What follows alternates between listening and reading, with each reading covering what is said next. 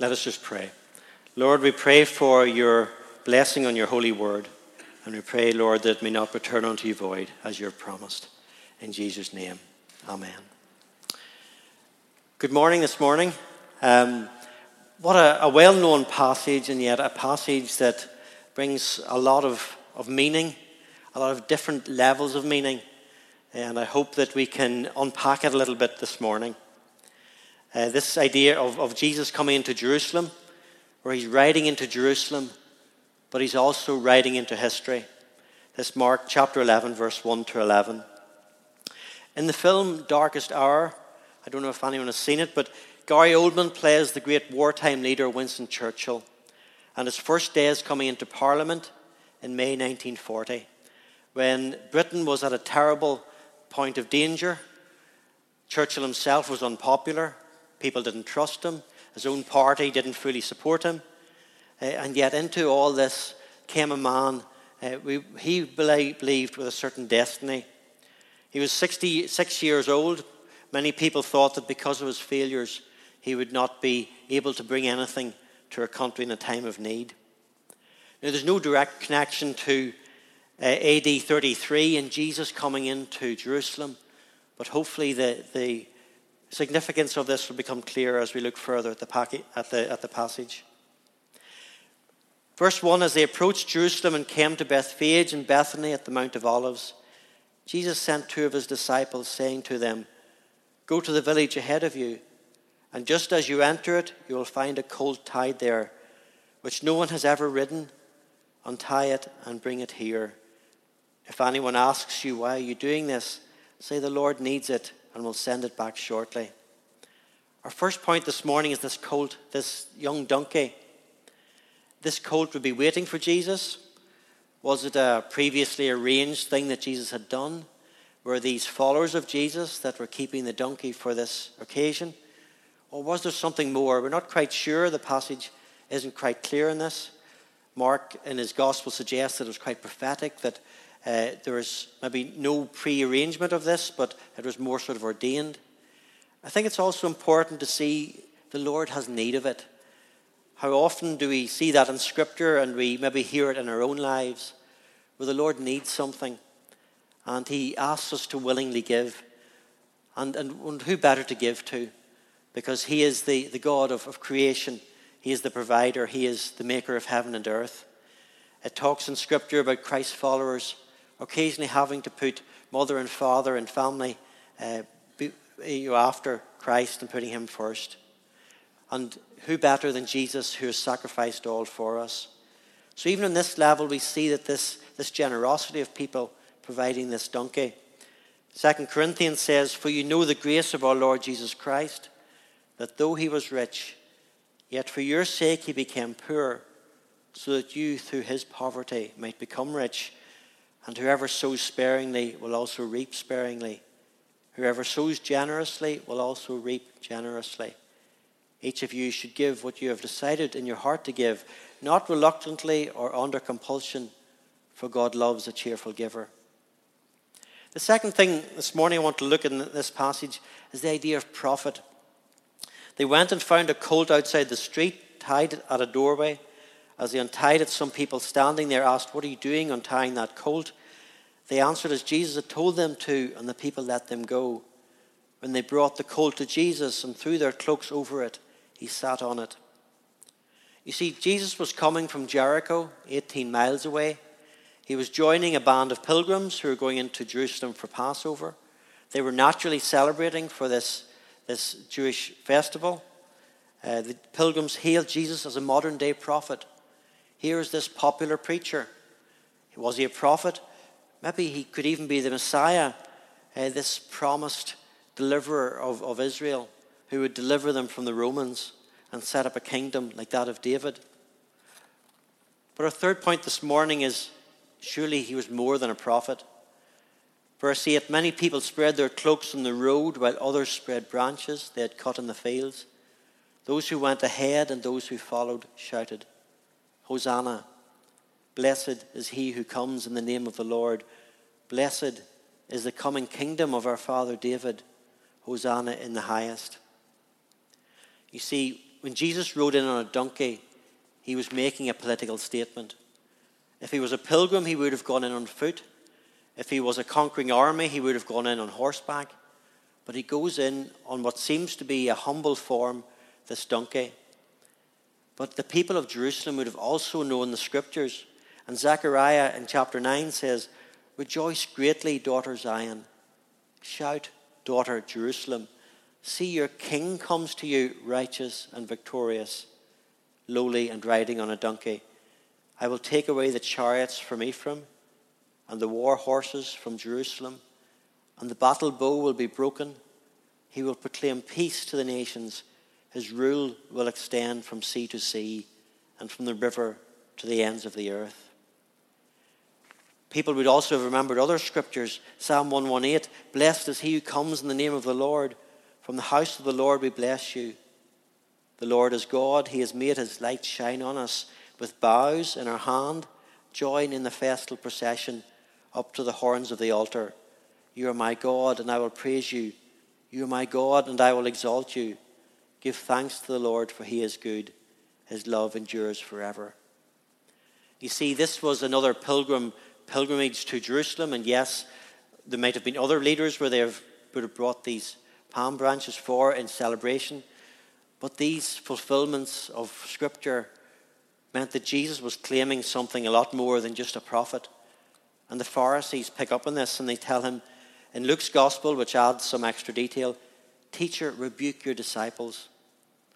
But Jesus replies in an interesting way, "If they keep quiet, the stones will cry out." I wonder, was he joking? I wonder, was he serious?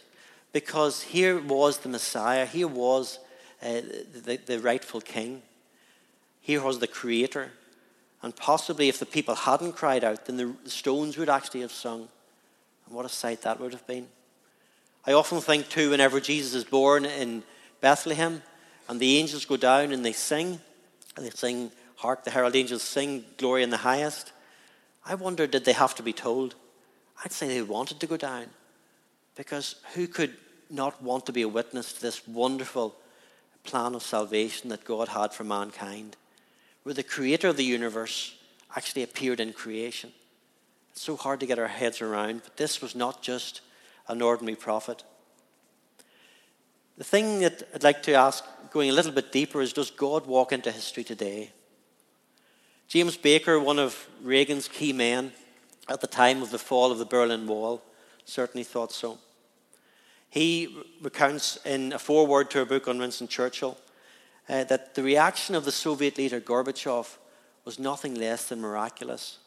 If you look in history, can you ever imagine a Soviet leader who allows the Berlin Wall to fall, who allows the chance of Germany reuniting with the West, and not to send in the tanks? But Gorbachev in the White House in May 1990 said, "Any country should have the right to choose any alliance it wants to join." That was something miraculous. That was something unexpected. I had the honor of being in one of the first Tier Fund summer teams over to Russia in 1992.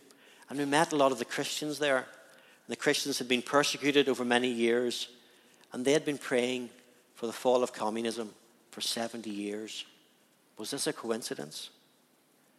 James Baker himself writes, "Through a personal crisis, my wife Susan helped me to pray through it and understand that I really needed to stop trying to play God. Instead, I needed to turn the matter over to him." And in describing the prayer breakfast that he and some other of the most powerful men in the world had in Washington, he goes on, "We all came to realize that inner security and true fulfillment come by faith, not by wielding power in a town where power is king. Such fulfillment and inner security come only by developing a personal relationship with God, a relationship that for me is made possible by Jesus Christ." Lech Walesa, if you remember him from Solidarity in Poland, many years ago he set up the trade union, and he eventually, through the fall of the Soviet Union, became leader in Poland. He once said, "Sooner or later we will have to go back to our fundamental values, back to God, the truth which is in God." Is this another coincidence?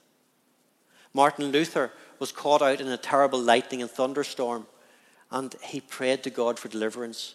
And he prayed that he would do whatever God wanted him to do, and how God mightily used him to reform his church. We mentioned Churchill earlier. Churchill's an interesting character. He didn't profess a very strong Christian belief. I'm not sure how often he went to church. But he did believe in a certain divine destiny. And there is evidence that he was heavily influenced by his nanny, who was a devout Christian. He saw military service in India and Sudan. He wasn't smart enough to go into law. He wasn't smart enough to go into the infantry. So he became a cavalry officer. He was largely neglected by his parents, who were off doing other things. But he was influenced by his Christian nanny, Elizabeth Everest. He has a strange prediction at the age of 16, where he says, "This country will be subjected somehow to a tremendous invasion, by what means I do not know. But I tell you that I shall be in command of the defence of London, and I shall save London and England from disaster." What a strange thing for a 16-year-old to say. Was he just being arrogant? Or again, are we getting glimpses into something more divine? Churchill cried out to God one night while hiding in a ditch in South Africa, because he'd gone on, he was a war correspondent in the Boer War, and he had been captured and managed to escape. He was running from the Boers, and they would have probably killed him if they'd caught him. And in a ditch one night, he prays out to God for help. And later he writes about this. He says, "I found no comfort in any of the philosophical ideas which some men parade in their hours of ease and strength and safety. They seemed only fair weather friends. I realized with awful force that no exercise of my own feeble wit and strength could save me from my enemies, and that without the assistance of that high power which interferes in the eternal sequence of causes and effects more often than we always prone to admit, I could never succeed. I prayed long and earnestly for help and guidance. My prayer, as it seems to me, was swiftly and wonderfully answered." That was in 1899. The next house he went to for help was an English family who were forced to stay and operate the coal mines during the war. It wasn't a South African family, which would have turned him over. And he eventually escaped. We also think of Dunkirk and the Battle of Britain. Strange things that we don't fully understand, but can they all be coincidences? See, what I want to go on to is that God is the author and sovereign of history. Verse 11, Jesus entered Jerusalem. He went into the temple courts. He looked around at everything, but since it was already late, he went out to Bethany with the 12. What an insignificant verse. But we see that the scene of entry is of jubilation, is portrayed by Mark as the appearance of the Messiah. But it's also Jesus coming into the temple. And that's quite profound. Because in Malachi chapter 3, it says, "I will send my messenger who will prepare the way before me. Then suddenly the Lord you are seeking will come to his temple. The messenger of the covenant, whom you desire, will come, says the Lord Almighty." You see, on that first Palm Sunday, Jesus, the Messiah, the King, was coming into the temple. Now, what they didn't understand was that he was coming twice, and we must await his second coming and be ready for that. But this is a gateway in history. Do not for a moment think that God's sovereignty on earth is limited. His continuing plan of salvation. Yes, we may question our 9/11s, the war in Syria. We may question the suffering in the world, the genocide in Rwanda, the persecution of many Christians throughout the world. But remember that Jesus did not change slavery immediately, but he did change hearts. And eventually slavery became outlawed. And that seems to be the way that Jesus works. He works one heart at a time. And his people can be found in the most dangerous places on earth. Again, easing the suffering and changing this one heart at a time. What of your heart this morning? Please don't forget that the Palm Sunday crowd who shouted Hosanna, some of them may also have shouted crucify him within a week. Judas was in this crowd. Whatever happened, he got disillusioned. He did not see that Jesus was delivering what he wanted and giving what he thought and expected. Because instead, Jesus unsettled the money changers. He unsettled the complacent. He preached forgiveness and submission to God, not armed revolution.